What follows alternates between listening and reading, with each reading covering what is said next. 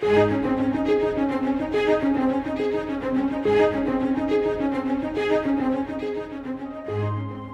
first section of Psalms has been called the Genesis Psalms. They help us to realize that every good thing begins with God.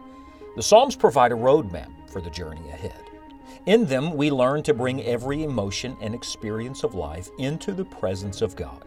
Join Scott Pauley now as we study God's Word together. The Bible is a living book. It is the Word of God that liveth and abideth forever, and it's alive because God's alive.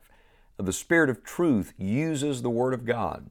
We are turning our attention in our study of Scripture to this most powerful and beautiful book, one of the most deeply spiritual and profoundly practical books in the whole Bible, and that's the Psalms. And here's what I've come to believe about the Psalms. The Psalms speak.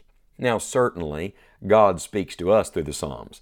We hear God's voice through His Word, so all Scripture is given by inspiration of God and is profitable. Man shall not live by bread alone, but by every word that proceedeth out of the mouth of God. Every word of God is pure. I believe that every word of Scripture comes from God and is essential for us. But when I say the Psalms speak, I mean literally. God intended that we take the Psalms and we verbalize them, that we use them. They were written down so that we could use them in every generation. Now, the Psalms, of course, was a sacred songbook for the nation of Israel. The old-time Hebrews used them in their temple worship. The Christians of the New Testament times sang them. James 5:13 is evidence of that. The Jews today still use them in the synagogues. It is a hymn book. It is a worship book, if you will, and the words are to be used by us. Now, before we launch out into our study of the Psalms, and it's going to be a wonderful study, I just can't wait to start walking through these Psalms. They're full of promises and principles and prayers and praises. You're going to find something in every Psalm that will minister to you right where you are. But before we launch out into that, I want to show you the first time the word Psalms is found in the Bible. It's not in the book of Psalms. It's all the way back in 1 Chronicles chapter number 16. David, who is known in Scripture as the sweet psalmist of Israel, he is the most well-known writer of the Psalms. He wrote a larger number than any other, 73, and was mightily used of God in this way. David is the first one to have this word, Psalms, connected to him. And you know, even the word Psalms is a beautiful little word. The idea here is praise. And so it is leading us into the presence of God. The word psalm comes from a word that is literally a poem, something to be sung to a stringed instruments. It's lyric poetry. So David is a poet, and he's a divinely inspired poet. He's rejoicing, his heart is full as he brings the ark of God back in, and worship continues. And the Bible says in 1 Chronicles 16:7, now listen to this carefully. Then on that day, David delivered first this psalm to thank the Lord into the hand of Asaph and his brethren. And then the psalm begins this way: Give thanks unto the Lord, call upon His name, make known His deeds among the people. Sing unto Him, sing psalms unto Him, talk ye of all His wondrous works. I think it's very appropriate that the first time we find the word Psalms, it is connected to both David and to Asaph, because those are going to be two people that are greatly used of God in the book of the Psalms. But notice the first way in which the Psalms speak. Number one, the Psalms help us to speak to God. Did you notice the direction of the Psalm? Certainly the people heard it. Many people were there, but the Psalm wasn't first directed to them. It was first directed to God Himself. It always goes up first. May I suggest to you that the Psalms will help you in both your prayer life and your praise life. It'll help you talk to God. Do you ever feel like your prayer life is stuck in a rut? I think it was Vance Havner that said a rut is just a grave with both ends knocked out of it. It's death. You ever feel like you're just going through the motions, saying the same words over and over again? Could I challenge you to use the Psalms as your prayer book, as your praise book, to make it your own, to pray your way verse by verse through it, to take the words of these great praises and make them your own and say them to God from your heart?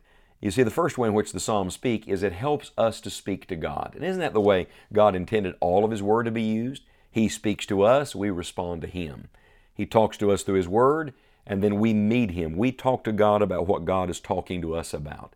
So we begin by giving Him thanks. We begin by singing praise to Him for His goodness in our life. Oh, but that's not the only way the Psalms speak. Come with me now to the New Testament. Let's go all the way to the other end of Scripture. And come with me to the book of Ephesians. Because in Ephesians chapter 5 and verse 18, we read this famous verse, "And be not drunk with wine wherein is excess, but be filled with the Spirit." And then immediately it says this, "speaking to yourselves." Do you ever talk to yourself? It's okay as long as you're talking about something good, and there's nothing better to talk about than the Lord. So listen to verse 19.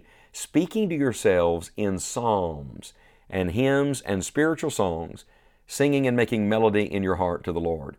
So not only will the Psalms help you speak to God, number two, the Psalms will help you speak to yourself. Did you know you're going to need to be able to do that? Through the day and through the journey of life and through the difficulties that you're going to face, you're going to need to learn to encourage yourself in the Lord. David, who wrote many of the Psalms, understood this. You remember at Ziklag when the city was burned and his family was gone and the men talked about stoning him. The Bible says David encouraged himself in the Lord his God. Friend, if you're the kind of person that somebody else has to pick up all the time, and you've got to depend on somebody else to keep you encouraged, you're going to live a very discouraged life. No, you have to learn how to encourage yourself in the Lord, and may I suggest the Psalms will help you do it. Memorize great Psalms. Take a verse from each Psalm each day. Hide it in your heart. It'll help you not to sin against God. It'll help you to meditate on that through the day, to rehearse it, and to remember the goodness of God. The Psalms shouldn't just speak to you when you read them. You should carry them with you. The Psalms should be something that are a resource you can draw from all through the journey. So, number one, they're going to help you speak to God in prayer and in praise. Number two, they're going to help you speak to yourself, encourage yourself in the Lord. Oh, but there's a third one. Come over a few pages to the parallel letter to Ephesians, to the little book of Colossians. Listen to Colossians chapter 3, verse 16. "Let the word of Christ dwell in you richly in all wisdom, teaching and admonishing one another in psalms and hymns and spiritual songs, singing with grace in your hearts to the Lord." So the Psalms speak. They speak to God, they speak to us, now they speak to others. You can use the Psalms to encourage those around you. Did you know that everybody's having a hard time with something? That every person you meet has some burden and they need some word from God? Someone has said, well, when people are hurting, what do you say? We don't know what to say, do we? Sometimes we feel like we're speechless. And sometimes it's best not to say anything. Someone wisely years ago said, when you don't know what to say nothing at all. That's very good counsel. But as a Christian, can I tell you, you do have a message. You have God's Word. When you don't have the words, just give them God's Word. Do you know what that does? It turns their attention away from themselves and even away from you and to the only person who can help them, and that is our great God.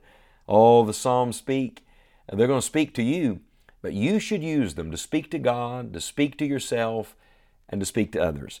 Now, this is an intensely practical book, and I want to challenge you. Don't just read them. Don't just listen to our studies. Don't just take notes of the things you're learning. Take the actual Psalms, incorporate it into your communication and conversation throughout the day. In every relationship you have, in your home, on the job, at school, in every response that you have, let the Psalms help you say what you ought to say. Let the Psalms speak.